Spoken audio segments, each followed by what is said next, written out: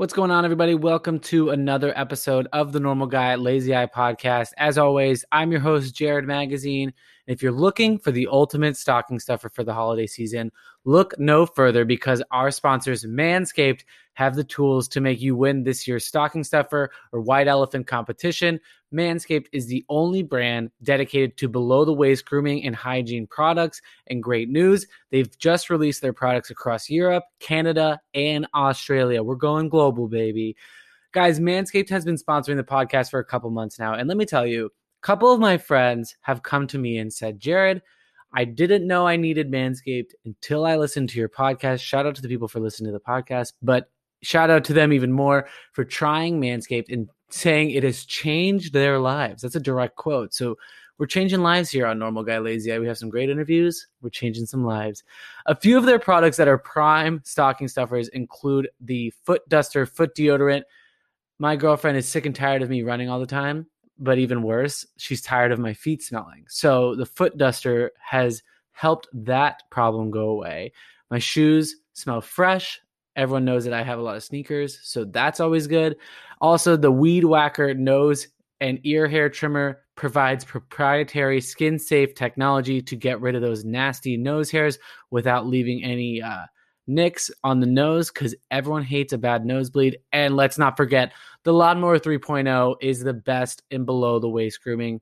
Guys, I'm here to help you out this holiday season. Holiday shopping, it's go time. If you're in your 2-minute drill for this. Time is running out for the holidays. So you're going to go to manscaped.com, check out their unbelievable products, and get 20% off plus free shipping at checkout when you use the code LAZYEYE. So whether this is for your partner, your dad, your brother, a friend, get them something that they will actually use, and it's almost sure to get them to laugh. So you're going to go head over to manscaped.com, get 20% off and free shipping with the code LAZYEYE. Be the ballsiest gift giver this year with Manscaped. Now let's get to this week's episode.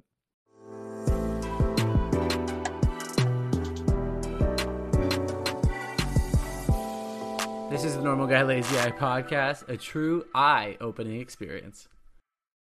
So on this week's show, we have the one and only Brigitta. Brigitta is a songwriter and singer from Florida who now lives in Nashville, Tennessee. She is dating a familiar face of the Normal Guy Lazy Eye podcast, Dylan Brady. Now, when we had Dylan on, I told him we had to get on his more talented girlfriend, Brigitta. And so we finally got her on, and it was just a really, really fun interview. I learned a lot more about the songwriting process, something I had no idea about. And I learned how a song is actually written, what is needed for a song, how songwriters get chosen for those songs, and some of the inspirations on her songs and what she's written. She's done a lot of work in the EDM space. She's diving into the ever-growing K-pop realm. She's really done it all, and she's also releasing her own music as well. So definitely go check her out. A really fun interview. We do some of the rapid fire we did with Dylan, and Dylan actually does make a guest appearance towards the end. You might hear him from a farther distance, but he comes in there at the end. So please enjoy a one-of-a-kind interview with the one and only Brigitta. All right, guys, on this episode, this is a very highly anticipated episode, at least for me. We have Brigitta, who is a singer and songwriter from Central Florida. She has been featured on the hit TV show Songland, and she has worked with the likes of Rehab, Win and Woo, Stella Cole, and Felix Snow. Brigitta, thank you so much for coming on. How are you? Of course, I'm doing great. I'm excited to finally meet you face to face. I know, right? I feel like it was necessary to have you on after chatting with Dylan, but what have you guys been up to as of late? I know we just talked about it for a while off camera, but cooking a lot. I've been writing a ton, and I feel like quarantine's been really great because I signed with a publishing company at 19, and kind of when I first signed, I was kind of scrambling and figuring out of like, okay, now that I'm signed, I have these outlets to write for other artists, because before then it's like your songs are kind of your songs and you didn't have an A&R to send them to all these other A&Rs and different labels and everything. So right. In that moment I was so, okay, I'm going to write for other people because this was my first chance. And so I kind of got caught up in like writing for other people or writing for film and TV that I kind of forgot to focus on my own project. Not like forgot, but I kind of was like, okay, like I should seize this opportunity. Right. So quarantine's been really nice because it's kind of been that break that I needed to realize like, oh my gosh, like why did I move to Nashville to do music for me, you know? So it's been really nice because I've been writing a ton for myself, have a lot of exciting releases coming up and some other like sign stuff. So I'm excited. Yeah. So I've been writing a ton for, you know, me and figuring out life. I feel like everyone this period's been super reflective. Yes. So it's definitely been an emotional roller coaster, I feel like, for me. So yeah, I guess figuring out myself being 21, you know? Yeah, definitely. Early 20s are weird. The 20s are weird, and 2020, 2020, yeah. The 20s are weird, and 2020, well, it's probably the weirdest year that I keep feeling like it's the you know, after the movie and all the credits, there's just like that extra scene. So far, 2020 just felt like that extra scene because I don't really count it as being a year, even though something's going on. Yeah, I feel like at New Year's, instead of like counting down 3, 2, 1 and all cheering, like obviously I don't even know if we'll be all together, obviously with social distancing, but I feel like at 3, 2, 1, instead of like cheering, we'll be like, thank God. You know, like but I do want to start at the beginning of everything. So you grew up in Central Florida in a little town called Auburndale. Is that correct? And then did you have any brothers or sisters growing up? Yeah, so I have an older sister who's 8 years older than me, and then my brother who's 5 years older than me. But we look exactly alike, so our whole, like, musical careers, everyone thought we were twins. Mm-hmm. And in the beginning, I was like, oh, cool, everyone thinks I'm older. And now that we're, like, I'm in my early 20s, and my brother just turning 27. Actually, next week, he's like, oh, yeah, like, I'm 21, too. Like, he goes, you know? So, yeah, so I have some siblings, and then it's funny because like Auburndale's the right way to say it, but everyone from my hometown say Auburndale, which is like, not the right pronunciation. So, but yeah. I love it. Classic Floridians, right? You never know. Did all three of you get into music and songwriting all at the same time, or like how did that start? Yeah, so growing up, like when I was really young, my sister was into piano, like classical, and she was amazing. She has beautiful fingers, like hand models, like she just had perfect technique. So my brother and my sister both went to piano lessons, and I just like came along for the ride. And then I started taking piano lessons too, because, you know, when you're the youngest, it's like, I need to prove myself. Like I want to do whatever my siblings doing. So yeah, so I went to piano. My brother actually got fired from piano because he's so talented. And when he was there, he was at a recital and he was supposed to be playing, and our piano teacher was kind of crazy. Like one day, as they all are, I feel like. Yeah, literally. Yeah. So at a recital, he's supposed to play like this piece that he's been practicing every time for like months. And he decides to go up and just play his own piece. And no one, like afterwards, everyone was like, that was amazing. You sounded great. Like, cause he just played black keys, which just like sound nice together anyways. Right. And so he played it. No one had a clue. And then the teacher's like, I can't work with him anymore. Like basically fired my brother at like age 10. And so I feel like that's a plot of like a Disney show. Yeah, truly. Fired from piano. No right. One Exactly. I love it. But yeah, so they were doing kind of music in that realm. And then my brother got really into guitar and like into Muse and kind of that like rock music. Right. But when my sister, I mean, music just have always been a part of my family. Even though my dad and my mom have like no music like ability, like they can't sing. They've always loved going to Broadway plays. Like we always definitely were centered around music. But I just have like since the day I was born, I think I just loved to sing and dance. Like entertainment was my thing. Like I remember when I was probably around 6, I would make my family like after dinner pay $1 to watch me dance and sing. Like I was like, all right, it's showtime. I would get my little karaoke set and like I have videos of me where I'm just like singing to Lizzie McGuire, like this is what dreams are made of. And it's super dramatic. I'm like shaking my shoulders and looking up. I'm like, how did I know at 6 to do this? And then when my sister moved away for college, so I was around 10, I was like, how am I going to communicate? Like, I didn't have a cell phone. I didn't have social media. Right. So I was like, how am I going to talk to my sister? Like, we're 8 years apart. I don't know what to talk to her about. So I went on my mom's Facebook and decided to pull up YouTube instrumentals of, like, I'll Be There by Jackson 5. And I would sing the melodies, and I just would write my own thing to fit what my sister and I like. So I wrote a song basically like Starbucks. I'm like, if you're ever at Starbucks and you want to order a latte, just call my name and I'll be there. Like I wrote. Oh my gosh. So then after I posted that one, everyone's like, I want a video. Like, so I just kept every day after school going home and like writing songs to like hit songs. And you didn't do any homework. Yeah, I made all A's, but I definitely didn't spend my time on that. Right. But that's what basically got me into songwriting. And I didn't realize that till years later. I'm like, that was the start of it. Me like loving to like rewrite lyrics just to like make it personal and like like have that connection. Yeah. So, yeah. No, that's awesome. That's awesome. Now I read that you left high school when you were 16 and then you moved to Nashville to pursue this songwriting full time. What were your parents' initial reaction? Because obviously you said like they weren't really musical people. You didn't grow up in a house filled with guitars and pianos, but like what was their initial reaction to you making that decision? I've been really fortunate with amazing parents. Like it's because I also work really hard. Like I was making all A's. Right. I had a great family dynamic. My parents had a lot of trust in me and I trusted them. So we were very like honest and open about everything. So I think having a good like line of communication was probably key, knowing that they trust me moving up with my brother and my sister. But at the time I was 14 and we met. So along the lines of me loving to write songs, me getting a guitar, me writing on my own, there was a time my mom signed us up, my brother and I, for a charity event because a guy in my grade had diabetes and his parents were throwing this huge event. And so she signed us up together and was like, hey, your brother does music. I'm like, oh, really? Like I didn't really talk to my brother. I talked more to my sister. Right. So I went to my brother. I was like, learn these One Direction songs, learn this Taylor Swift. And he's like, well, learn the Beatles and Coldplay and like all these amazing bands and artists. Right. And that's kind of what kickstarted me into like really diving into what true music. Not saying One Direction's bad because Steal My Girl will always be in there. Right. But yeah, so then that's kind of when we started performing together.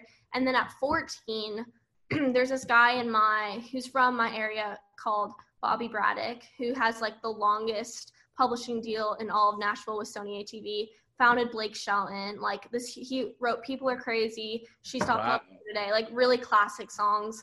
And he was friends with my grandpa. It's always like, know somebody that knows somebody. Yeah, obviously. My grandpa like he was like, okay, like I really believe in you guys. I'm just gonna call him up. And he was kind of hesitant, but he's like old friends. He's like, yeah, sure. Like I'll hear your kids. And then he heard my brother. He's like, you guys have talent. I want you to start making trips to Nashville. We made a couple trips. And he's like, if you're going to do this, like he kind of shopped us to Sony. He was really our mentor. Like we sent him every song.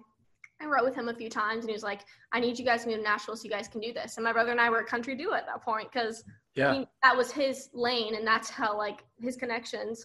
And we weren't like, I grew up not really on country, kind of on country. Yeah. It's funny because like Dylan and I, it's opposite. Right. Like I was kind of in a country atmosphere. Auburndale's very hick and Dylan's like very north. And it's funny how we kind of switched genres. But anyways, I'm probably like Dylan. We tell really long stories. No, this is great. No, keep going.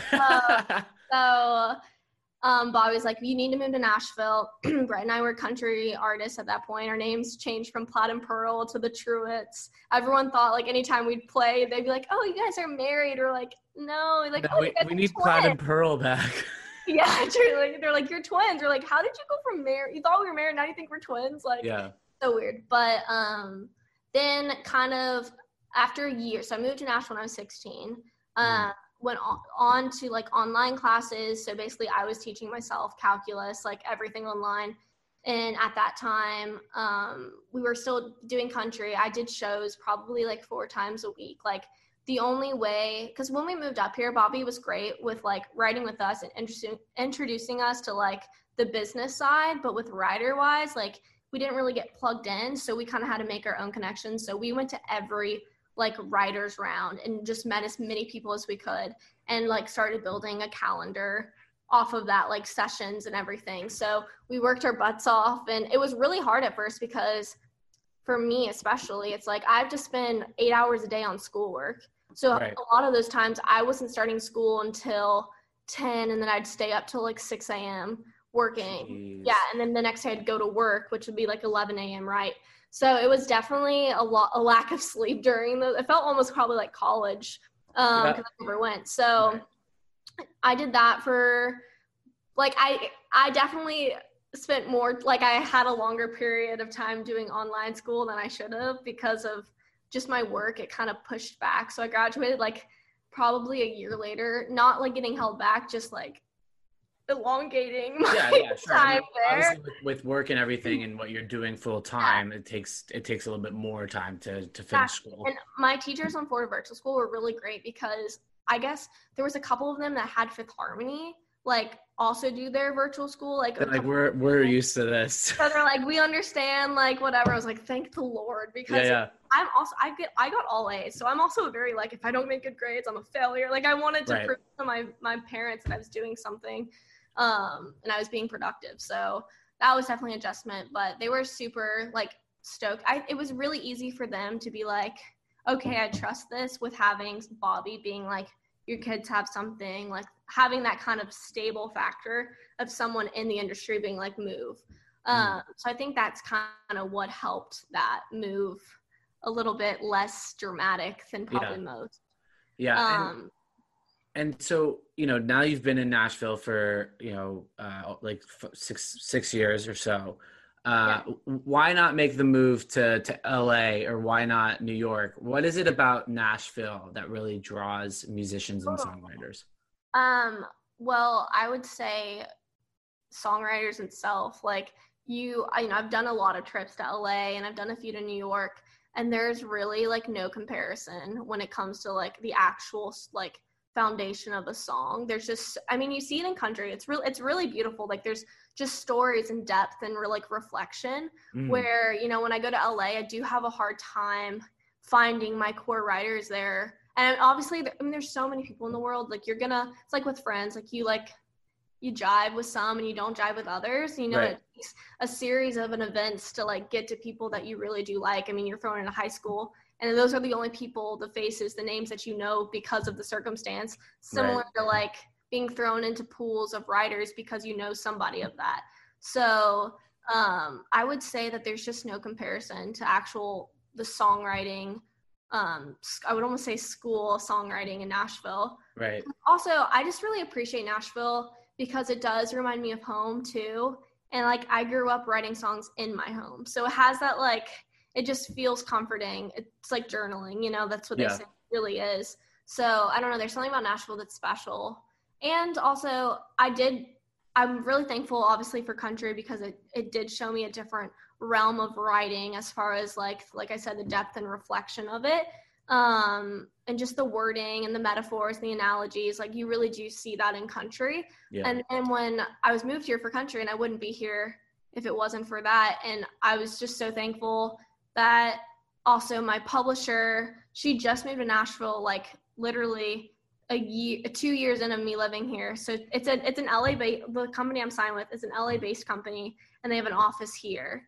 And when me and my brother signed with them, we were like the 13th writer they signed in pop music. So I think it's really cool too to be a part of the like up and coming, they always say with Seattle with rock and roll, like it feels definitely pop music with that in Nashville. So it's a cool environment. It's cool to know, like even like some of the writers with Prescription, one of our writers, Joy, just got on like Billboard and was on a Billboard, but also on Billboard. So I don't know. It's just really cool to see people being successful in our town because it is Music City. They call it for a reason. So I don't know. I love it. Definitely. Have you been to Nashville?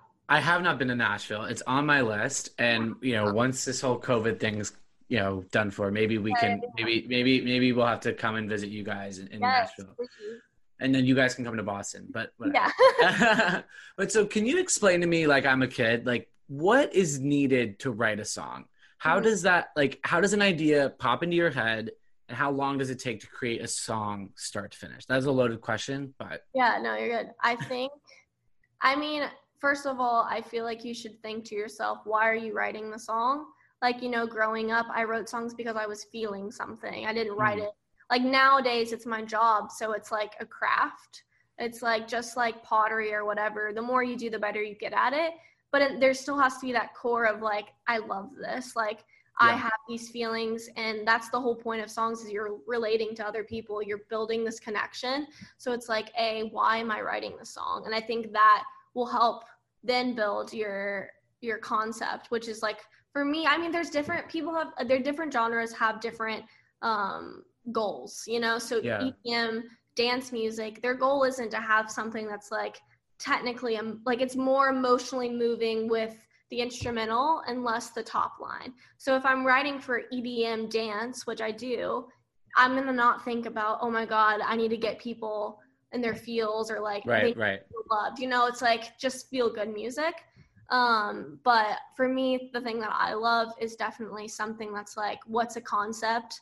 And like, there's only so many feelings that they're in this world, like love, hate, you know, jealousy. Like there's only so many core feelings. Right. How do you make something special out of that, you know, with concepts? So for me, I try to think of something. I feel like Julia Michaels is someone that's really changed my mindset of songwriting, because she takes something that's so like general and you can understand it, but like definitely still has a lot of poetry and depth behind it, which I just think that's, to me, is brilliant, because it's really hard to write a good song. Like I bet it is. It's like, it seems easy because you're like, oh, it's like a 3-minute song. Like how much time could go into it? But like, I've had a song where literally it took 3 months for like, the right wording, right production. Like you keep going back trying to change it, because it's like you only get one shot at this one concept, you know? Exactly. And like it can look good on paper, and then you go and take it to the studio, and the way the singer performed it or how they felt in this emotion, it can be like a complete 180 on what you were initially thinking. And so you have to go back to the drawing board. Like range wise, or like what sound, like Julia Michaels is great in that like talky, singy voice. I don't know how she does it. But someone like, not to like fence them in, but I'll put it more generalized. Someone operatic wouldn't sing something so talky. You know what I'm saying? It wouldn't make sense. So like you have to understand what makes sense for your project. But like saying like Dylan always gets mad at me. I would say like, oh, my project, where it should be just you. It's true. Like, what do you naturally sing? Like, I always go back to my bedroom being like, I don't need to think about what Ryan Tedder would write or what Julia Michaels would write, because they're going to write it. What would I write? Because no one else is writing from my point of view, because there's only one, you know what I'm saying? Like, channel your feeling, channel from your vision. Right. So I definitely say, if you're going to write, let me go back to the question. If you're going to write a song, I would say, what are you feeling? What are you trying to convey? And why are you trying to convey it? Is it because you want, like, you're feeling it and you want to relate, or is it something that you're reflecting on? So that would be like the feeling, and then also the concept of it, which kind of goes into that. What's going to make it special? Like, I always like to know what the hook's going to be. Mm-hmm. Like, what is that like final thought that you want it to like resonate? So find a hook, and then obviously then there's a structure around that, like the verse, the pre, the chorus, you know what I'm saying? Yeah. What usually comes first, like in your head? Like, what's the first, like, is it the hook? Is it the chorus? Is it the first verse, or is it the last verse? Like, what's that like? Okay, now I'm going to start a song with this. Yeah, I think it's different depending on, like, for me with writing, like as a published writer, I have a calendar. So every day I have to go into a write. And some days it's not for me. So I go in there with an open mind of like, a lot of times I'll have titles on my phone of like, oh, this could be cool, a cool title or like a cool concept. But I might not use that depending on what they say. And then something like in that room will spark an idea. Or in like EDM stuff, it's mainly like, oh, what sings well, and like kind of form a top line with like the vowels that you're singing and shapes with the melody. Yeah. Which is like a weirder way for me to write, because I'm such a sentimental person. I wanted to be like, what does this mean? Why does, like, you know what I'm saying? Right. But I would say for me, most of the time, it's definitely concept, especially if it's my artist project. It's always going to be, I want there to be a point to why you're listening to this song, you know? Mm-hmm. So yeah. When you're writing a song, do you have in mind, like, this would be perfect for Julia Michaels, this would be perfect for Beyonce, this would be perfect for Rehab, even like on the EDM side of things? Yeah, totally. I mean, when I turn in a song to my publisher, I'm giving them like 15 names of being like, oh, when I wrote after listening back, this song I could see this fitting in this like world with this person. Yeah. But and when you're writing it, I don't think, unless it's like, so with published writers too, you get these things called briefs. I don't really know how familiar you are, so I might be very unfamiliar. So I'm ready to dive in with, Okay. Just stop me anytime you're like, okay, no, I know. You're good. But this was something new because I signed when I was 19. So I was like, was a new world for me because every time I was just writing for myself or writing whoever I knew. Right. But with being published, you get these things that kind of get sent out to all the labels and publishers, like publishing companies, A&Rs, and it's just an ongoing list of artists from the different labels and their A&R. And so you'll get like Niall Horn looking for this kind of direction, and like a lot of times it'll say like the name of the artist, and they're like the biggest artists, you know exactly what they're like. I knew Rihanna, like I know that Rihanna, I don't know if she's still doing this, but for the past 3 years it was all like Caribbean, like something that feels tropical. So it's we like need more music from Rihanna, but yes. Yeah.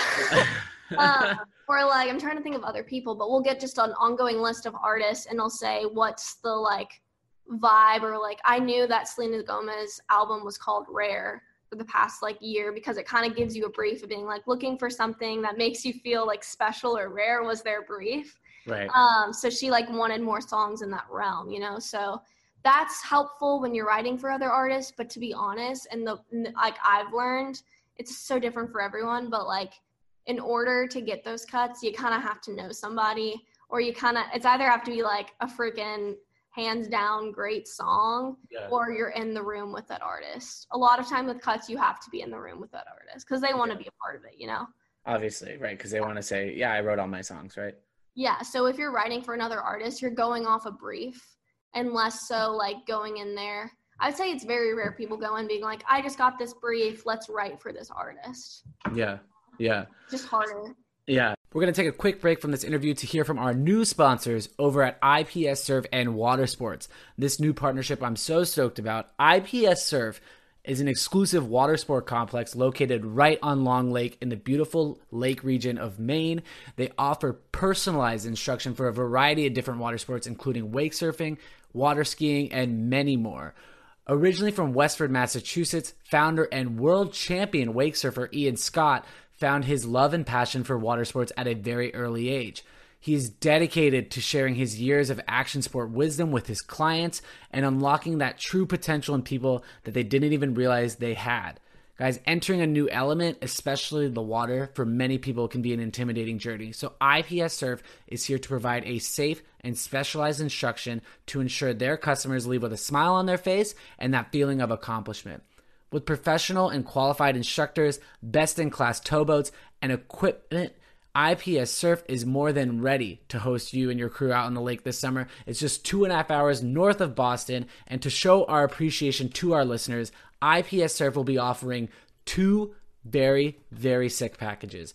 We're going to have the normal guy package and we're going to have the lazy eye package. So let me tell you about these. All right. So the normal guy package, you're going to get 20% off a 2-hour individual session. So you can bring yourself and one of your friends with an IPS Surf instructor. This is more for the people that are really have an appetite to learn. The normal guy package gives you the best opportunity to focus and improve your skills out on the water. This 2-hour session will allow you for that ultimate one-on-one time with a professional instructor centralized on your development. Now, the lazy eye package. This is going to be your squad package. This is going to give you 20% off a full day. That's 6 hours out on the lake with your squad. You could bring 8, 9, 10 of your closest friends. It's a perfect way to get the whole crew out there enjoying the magic of what IPS Surf has to offer.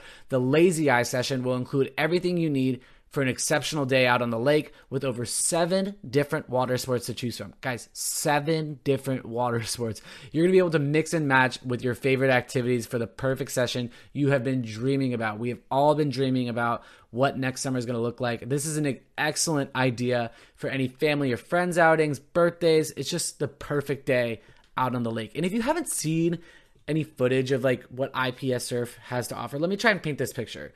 So one of the sports that they offer is called wake surfing, which is one of the coolest things that I've ever seen down on the lake. It's an endless wave created by the boat, and it basically allows you to surf this like clean and customizable wave with nothing directly attaching you to the boat.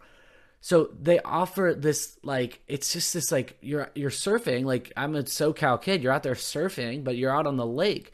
They also have your favorites, including like water skiing and wakeboarding. They also offer more of those like technical sports for more of our advanced folks looking to step up their adventure game here, which is like barefoot skiing. You've seen those videos on Instagram, wake kiting, and Surface latest phenomenon, hydrofoiling.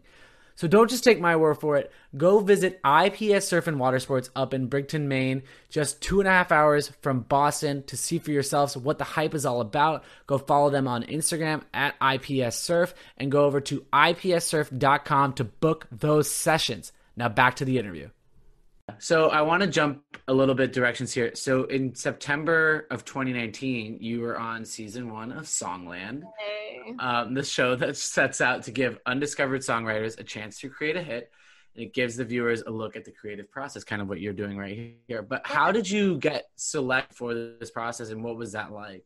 Yeah, it was actually kind of crazy. So in 2018, I'm terrible knowing with years, especially with this year. I'm like, I don't know anymore. Yeah. Pre-2020, post-2020. Yeah, pre-2019. I'm pretty sure it was 2018, the fall. I just started putting out music for my artist project, and my first song was called Tic Tac Toe.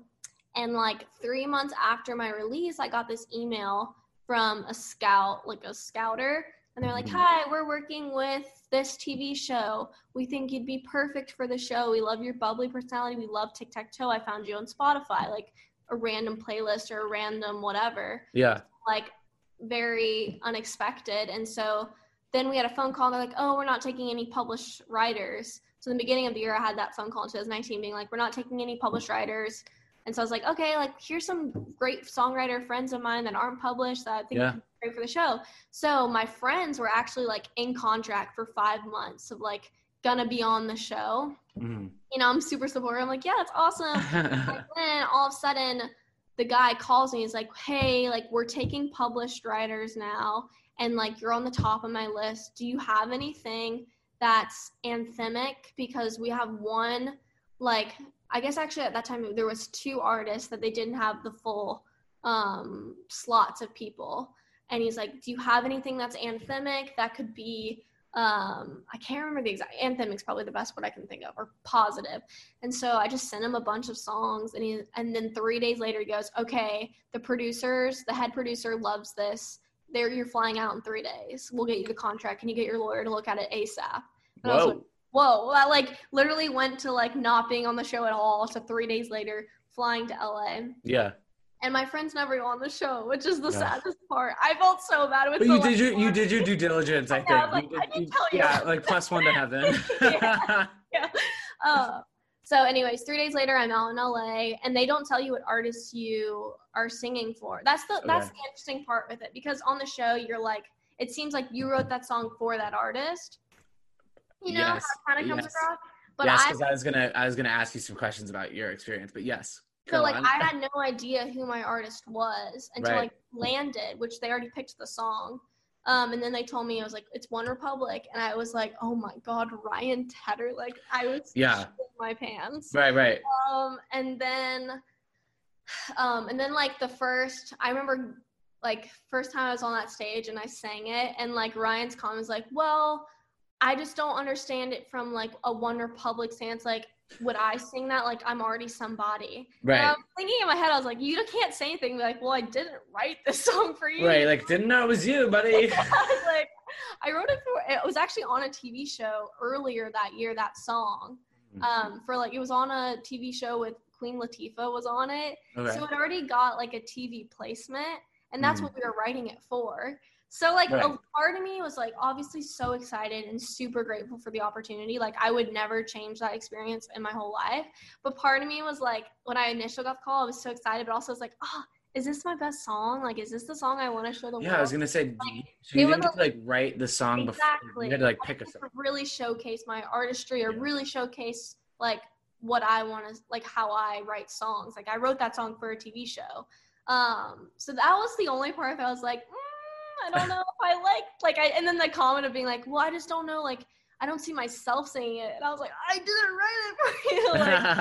But other than that, like I was really grateful that it gave me like a second opportunity, and then getting to work with Jason Evigan was like hands down the best part of that whole process, along with meeting like the people. Like truly, I last year had like that was my highlight, was going on that show. I mean, for obvious reasons, first time on national TV, but like working with Jason Evigan, I was in the studio with him for like 6 hours, like him and like his other producer friends, and like really bonded with one of his other producer friends, and he's a good friend of mine now. So like in general, I don't know, I feel like that itself was worth it. And then the contestants and I are best friends. Like we all have this group chat. We did writing retreats like 2 times already. We're gonna do more this year, but obviously can't with COVID.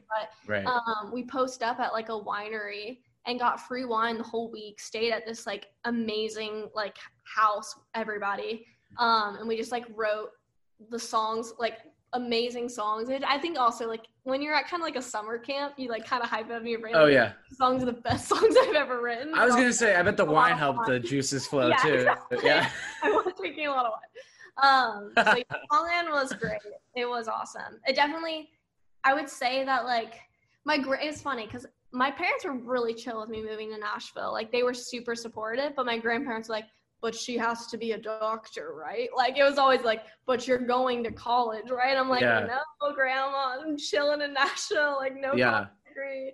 And so they were kind of every time I came back to visit, it was like, oh, but like college, like, you know, just in case. And my brother is older. They're like, you know, if Brett makes it, but like maybe like if you don't, you should have a backup plan. And I was like, yeah, a lot of faith. Yeah, I was like, support it. And they're really supportive, but like, anyways, and so after that show, they called me. They're like, I finally get what you do. Like, I finally understand. I was like, that's sweet, but it's not. This is not really what it is, you know? But so if anything, the whole show is for grandma, right? It's really for my grandparents to be like, all right, I get it. Yeah. Yeah. How, like, what, like, are you more nervous to sing in front of a group that's like just Ryan Tedder and I don't remember the rest of the judging panel, but like that intimate of a group, and then obviously like Ryan's probably like staring into your soul. I mean, we're literally talking about one of the best songwriters of our generation, but like, are you more nervous of that, or would you rather play to a packed house?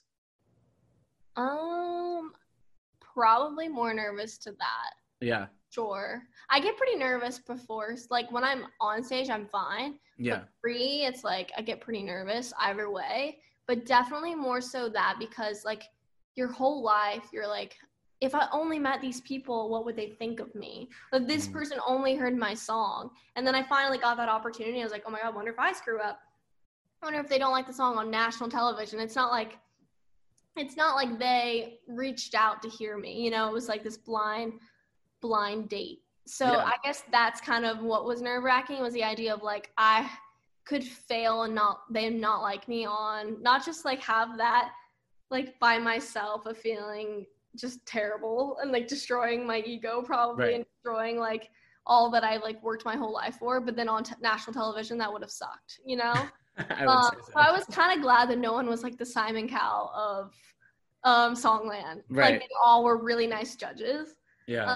But it's weird because like in my head before you go on there, you're like, oh my God, this is Ryan Tedder. Like you go through like Halo and like, you know, you're going through all his hits in your mind, and Shane McAnally and Esther Dean and also Jason Evigan. You're like, oh my God, these people work with everyone that I want to work with and / be where I want to be.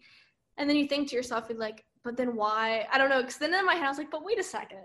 I'm just a person. I'm writing songs just like them. Why do they get to like feel like they're superior? And in my brain, I like had to tell myself like, let's be positive, let's be confident. Yeah. You know? But it's weird. It's definitely weird being in a room with someone because music's so subjective. You know, it's like it's not like a math problem where it's like 1 + 1 = 2 and that's the answer. Like music art is so subjective what people like. So just because they didn't like it, or like just because if someone doesn't like it doesn't mean it's bad.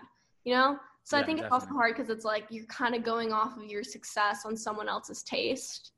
So in your head, you're like, even if they don't like it, I don't have to like be upset about this. Like I kind of think that was my mindset going in. Right. Like someone will like this. It will be for somebody. And if nobody, my mom will definitely like this. Yeah. Or Dylan. Right. Yeah. Or Dylan at this point. So like, when did you start to decide to start releasing your own music and going down your own singer path? Yeah. Well, I knew that I always like. I really, truly. I know a lot of people are like, oh, I knew when I like, even when Yeah. I did, but I really did. Like, like I said, I had those videos of me performing, and I wanted to be.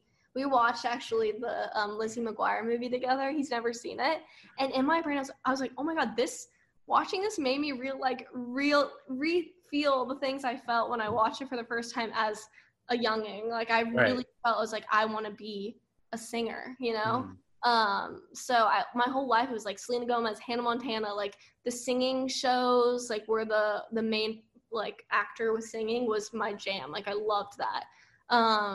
And so I think I just really always knew I wanted to. And then when I was 16, my brother and I started releasing music as like a pop duo, like EDM-ish kind of indie pop. And then later on, my brother was like, I really just love producing and writing. And in my head, I was like, oh my God, I've never done music without him. It was almost like almost felt like, oh my God, am I good enough on my own? But I always knew I was like, I really just want to do this. So, and everything that we were writing at the point was all from my perspective and not his. So he like was like, like you are the artist in this. It's not anything different. I'm still going to produce the stuff. I'm still writing with you. It's just like, it's just your name and how it should be if it's coming from your perspective. Yeah. And I think that kind of helped me because I was like, it's my older brother. I've always looked up to him, So when I was 19, I decided, I was like, I'm going to put out stuff on my own.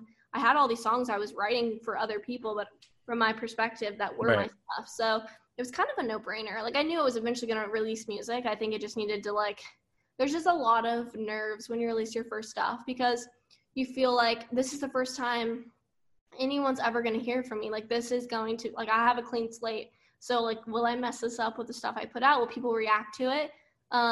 So, that's with any song though. It's like this little. Yeah, I was going to say, is it more nerve-wracking to obviously release your own stuff that you've written about your perspective or your life or whatever's going on versus like writing for someone else and then maybe that song's not as big as you thought it was going to be, but you're like, but it's their song now. Like, like it's their perspective or maybe not, Totally. No, I definitely feel that there's less pressure even in sessions when I'm writing for someone else compared to when I'm writing for myself. If I'm writing for myself, I'm like every line, I'm like, is this perfect? With other people, I'm like, oh, that's great. That like sounds like what you would say. Right. So I think that's a highlight. And on top of that, like releases, like it's so funny to me because like when you release a song, majority of the reaction of your fans are like, yes, now we want new music, more music. And it's like, oh my God, I just spent months perfecting this. Yeah, this one song. Now they want the whole album on this one song. And now it's like, this wasn't good enough. So there's definitely a lot of pressure taken off when it even, I would say like a great example of that would be Lovely by Fly By Midnight and Betty Who did a song that we wrote together. Yeah. And I was just amped for that song because I came up with that concept. I came into that session with that, like, you're so lovely, you look so lovely, I wish you loved me. I said, you're so lovely, I wish you loved me, and then Justin came up with that middle one. But I'm like a detailed person. I'm like, no, you're good. Anything that's like wrong. But anyways, I was really excited by that because that was still like my words, but another artist was singing it. And then like Kelsey Ballerini reposted it saying like she loved that song. And that was a really cool moment for me because like, even though it wasn't me singing, I was like, those were my words. Like someone that's doing really well really likes my stuff and like took the time to repost, at least not though, even though it's not my artist stuff. I don't know. I think that was like a cool moment for me. Yeah, I mean, I still think you get the credit, right? Totally. I was like, look at the song credits, follow me, Kelsey. Yeah. Scroll down a little bit. Click a button. Do you have like a favorite project that maybe you did for somebody else that you've seen like really be like, wow, that was probably my best work and they did a perfect job and this has been such a good song? Yeah, I mean, out now, probably. Yeah. I think Lovely because it's still kind of new. I love that one. Trying to think, a lot of stuff that's not released has been some of my favorites with other artists. So I'm hoping they release it. So we'll wait. Yeah. Yeah. To be continued. Right. All right. You ready for some rapid fire? We did it with Dylan, and I think let's see. I'd have to go back and like hear his answers, but I'm interested to hear. Are these dating questions? Like it's about Dylan and I have to No. Right? Oh God. No. That would be a fun game. we could do that on a live or something. All right, but I'm interested to see if you guys have like similar answers to these. Okay. I'm also terrible at rapid fire. So here we go. I always say, like, this is a podcast, so you could take as long as you want to answer. It's really not that big a deal. Okay. 5 minutes each question. You're like, this actually is rapid fire. Like TikTok, you know? All right, you ready? Yeah. All right. So do you remember the first song you ever sang?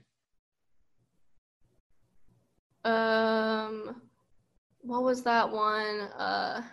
It's like, me and my friend made up a song called like friends will come and friends will go, seasons change and it will show. I will age and so will you, but our friendship stays strong and true. Like it was such like a. So you wrote your first song that you sang. Yes and no. I think we took it from a poem and then kind of changed a few words. I love it. I love it. Can you describe your first live performance in one word? Terrifying. I think Dylan said chipmunk. So that if I remember correctly. All right, so who is your biggest musical inspiration? Back in the day, Jackson 5, for sure, hands down. Really? Now Julia Michaels. Wow. That's a wide range. For sure. I like that. Do you have a dream person that you want to write for? I like an artist cut one of my songs. Like yes. That kind of. Probably Lynn and Stella, I would say right now. Okay. Yeah. And who's the number, like who do you want to collab with right now if you were to release a song? Julia Michaels, for sure. Okay. Dylan had like 3 answers, which was just not the rules. Wait, let me guess. Sam Hunt. Okay. Tom Brett. Lauv, yeah. That was one. I'm gonna have to go back, but I'm sure people who listen to this podcast will know the answer. I'm so sorry. No, you're good. So what would you be doing right now if you weren't singing and songwriting? I've literally been doing it since I was like 6. I know this is a big question.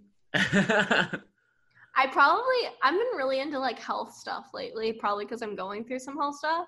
So probably some like world of like nutrition or holistic doctor, maybe. I don't know. So your grandparents were right. You were going to be a doctor. Yeah, doctor. Or maybe a therapist because I already like talking about people's problems. Right. And putting it into a song. Yeah. You're still writing songs. Yeah. What's been and you can't say Nashville, what's the best city you've performed in? Pre-corona. Probably, I would say Nashville, but I guess I can't. Florida. I did play a really cool show in Florida. It was like 2 years after I moved to Nashville, I came back and we played a show for like all my hometown. And that was really special for people to like actually show up and support me. Yeah. So that was. It's like yeah, I think he said New York too, and like the homecomingness of it was just kind of a nice little touch. Yeah. Yeah. All right. So who would you want to go on tour with next? I can't say Julie Michaels for every answer, so I'm gonna change. No, you can't. But secretly it's Julie Michaels. But right. If I had to change my answer, I would say between Lynn and Stella. I feel like she'd be a cool hang, and I just like love her music. But then again, I'd be terrified to go before her because she's amazing. So scratch that. I would probably do Lauv, maybe like Camila Cabello, Selena Gomez. There's all the artists that are doing well that I'd want to tour with. Right, obviously. Yeah, right. Doing well that could bring people to the show. I would go on tour with. I love that. What's your dream venue? It's funny. I have the worst memory ever, but I do in my phone every time I visit a new city, I write down a place I want to perform at. So there actually was a place in Boston, and I literally can't remember, but it was such a beautiful venue that I really want to play, and I cannot remember the name. Indoor or outdoor? Indoor. It felt like very old. It wasn't House of Blues, was it? No. Okay. I moved here a year and a half ago, so I'm not. Yeah. Half of that is. We'll go with Bridgestone Arena in Nashville just because that seems like I can remember it. Yeah. So I love that. And obviously that would be a dream. Yeah. Okay. Going off of that, if you didn't live in Nashville, where would you be living right now? I always say when I was younger, like when I'm 24, I'm going to move to New York and have an apartment for 6 months. So maybe there, New York. I'd love to live in London and experience like that songwriter world. And then probably also like LA. 'Cause I'd just live in a place that I could do my job, music, you know? Yeah, Dylan said Florida, so I don't know if you're ready to go back to the swamp. I feel like he's like, I want to be with Brigida, so I'll move to Florida. Yeah, right. So who's on your Mount Rushmore of artists? I'll say for our generation. So, I mean, that could be whatever you want it to be, but like who's your top 4? He did not give 4 answers and so he clearly doesn't know what a Mount Rushmore is, but you have 4 artists to pick from.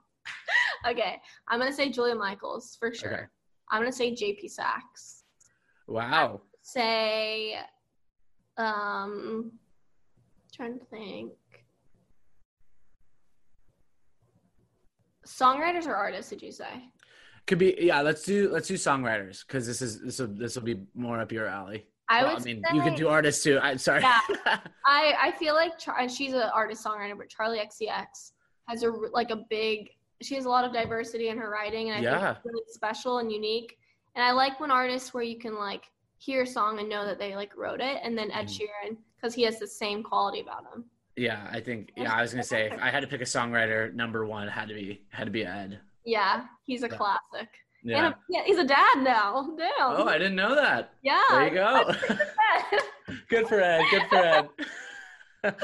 All right, and the last one here. What is Brigida's goal for 2021? Oh, great question. Definitely put out more music and hopefully start playing shows again if the world's back to normal. If not, I think to get one of my bucket list cuts. So just from an artist that in my mind I want to get a cut from. So just all right. Well, now I have a follow up to that, but okay. Name 3 artists on Brigida's bucket list to get a cut from. I would say Lynn and Stella is definitely up there for me.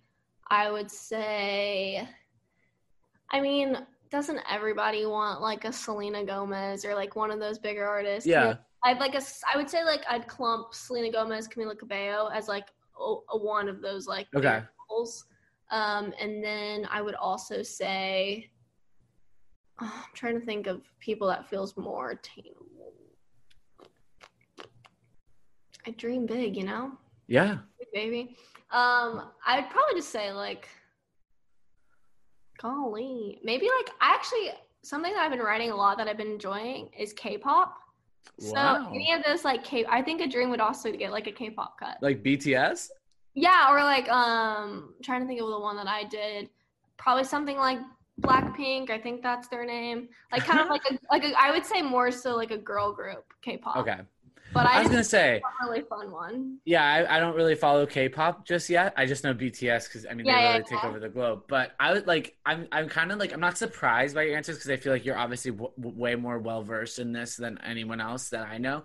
But me, I'd be like, oh, that's easy. Beyonce, Taylor Swift, Justin Bieber. Yeah. You know what I mean? Like if I got song credits for monster hits from those 3, like I'd be like, yep, and I could retire. And well, everyone probably is like, that would be a lot of money. I could be good with life. Right. But not really as a songwriter, less than the actual artist. But yeah, K-pop would be really cool. I really like writing different, like as a songwriter, especially when I signed, like I said, when I was 19, a whole new world was like opened because I wasn't just writing for myself. I got into sessions. I write a lot with hip hop and rappers here. I've sung in Icelandic before for like a TV movie film. I write K-pop. I write a lot of like Spanish music too, like Spanglish. I'll do like kind of the like Despacito kind of sort of. Exactly. Okay. So AKA Google like, how do you pronounce? Like you listen back, you sing it. Yeah. Actually, my friend, like a really close friend of mine, he's Mexican and he lives in Mexico right now. So a lot of times when I was writing Spanglish, I'd be like FaceTiming and being like, "Can you please help me pronounce this correctly?" I love that. But yeah, I definitely love like writing just like whatever's different. I think it's just cool and fun. So yeah. And and my last question, I guess, for the rapid fire section, are you bummed that you didn't come up with If the World Was Ending at the perfect time and release it right at the perfect time? Is everyone feeling a little shitty about it? It is crazy how they basically predicted 2020. Either that or they had that one in the back and they're like, now's a good time. Yeah, truly. No, they're amazing. Like that collab itself. Yeah, like it's the a great fact that song. they fell in love during that session, I was like, what the heck? This is a movie. Someone. Yeah, but she dated your big your one of your top collabs that you and Dylan want to do. Love. Wow, I know. It's Crazy, Trouble in crazy. Paradise. But I Trouble mean, in Paradise. that's That's the the part of the that's industry. the industry. Yep. I mean, like, how many people do you see collab and they start dating, and then like once they collab with someone else, oh, they're not dating anymore. You know, it's Yeah. it's a PR stunt, I'm sure. Yeah, I love it. All right, Brigitte, this has been obviously a lot of fun. I'm so glad that we finally got to do this, and I'm so glad that we've become such good friends. I know it's our first time meeting in person, but again, great to be friends with you. I do have one final question for you that we asked all of our guests. Dylan got the same question. So, what would be the title of your autobiography and why? Oh my God, Dylan asked me this afterwards, and I had a great answer, and now I can't remember. Oh no. Oh my God, Dylan. Yeah. Do you remember what I told you? Dang it. Dylan's been listening this whole time. It wasn't as good as mine. Okay, well then you can leave. What did you say? I'm just kidding. Oh, actually, yes, I do. How do you pronounce that? Because no one can pronounce my name. I love that. I love that. See, Thank like, you. that's awesome. Everyone pronounces my name wrong too. Wait, am I saying your name wrong? No, it's Jared. You've got it. Yeah. But like, It's Gerard. Rod. Yeah. I'm Yeah. pretty sure I typed your name wrong in the first DM that I sent you. It's okay. Because I was like, everyone does this to me. So I was I feel saying so bad. my name wrong for 16 years. I was saying Bragita, and then one day my mom's like, "Your name isn't Bragita, it's Brigitte, Brie." I was like, "Gotcha." I don't see the difference. And do you not go by Brie, or are you? No, I go by Briggs, if anything. Yeah. If people can't pronounce it, I'm like, just do Briggs. And then they're like, Briggs. I'm like, B, like anything. I don't Literally like anything. Yeah. Reminds me of a cheese, and I'm lactose intolerant. I love it. I love the title. I love it. Awesome. Well, Wait, what was Brigitte, your answer? What was your answer? Mine is the title of the podcast. I think it's funny. I was actually talking about this with a couple of friends. We were talking about the podcast, and they're like, we get the lazy eye part, but normal guy, that's up for interpretation, isn't it? And I was like, well. You're like, right. Yeah, but I mean, I think Dylan, he hit it right on the head last couple episodes ago, was when he's like, you have something that makes you unique, Dylan with his Tourette's, and, it's just like, you don't let that define you, in the sense that, like, it's not going to tie you down to anything or, stop you from doing anything. But it kind of does define you in a sense that, like, this is who you are, but you make the most of that. So I think normal guy, lazy eye, like, I mean, normal's a broad term, but I think just like, I'm not like the biggest and coolest person you'll ever meet, maybe, but like the lazy eye part, like that's something that's unique to me. And I think that's something I can share with the world. And, so that would be mine. You and Dylan definitely have similar, like, just I can tell you guys are both like vibrant. If I could say one word. Yeah. Oh, thank you so much. Well, Brigitte, again, this has been an absolute blast. And if we want to chat a little bit more and have Dylan come down and join us, we can do that. But thank you so much. Yeah. Thanks so much for having me. Appreciate it. All right. We'll talk soon. Bye. Huge thanks to Brigitte for coming on this week's podcast. She is very talented at what she does, an incredible person, funny person, and I can't say enough nice things about her. A really cool story about going on Songland and being face to face with, this one of this generation's best songwriters, and Ryan Tedder of One Republic. Thought that was an incredible story. I had no idea that she is writing so many different songs in so many different languages for so many different genres, while also releasing her own music. So she's a jack of all trades. She's funny. And shout out to Dylan Brady for popping in there at the end. I knew he couldn't not be in her podcast. He had to get in there somehow. So huge thanks to the two of them. I'm so glad I've become such good friends with them. And when this quarantine is lifted, you will definitely see me in Nashville, or hopefully they'll be here in Boston. But that does it for this week's episode. Links to all things Brigitte will be in the description of this week's podcast. Be sure to follow us on Instagram at NormalGuyLazyEye. Thank you to everyone who has followed. Thank you to all of the listeners for continuing to show your support. That is more than enough of the shameless plugs from me. I will see you all next week.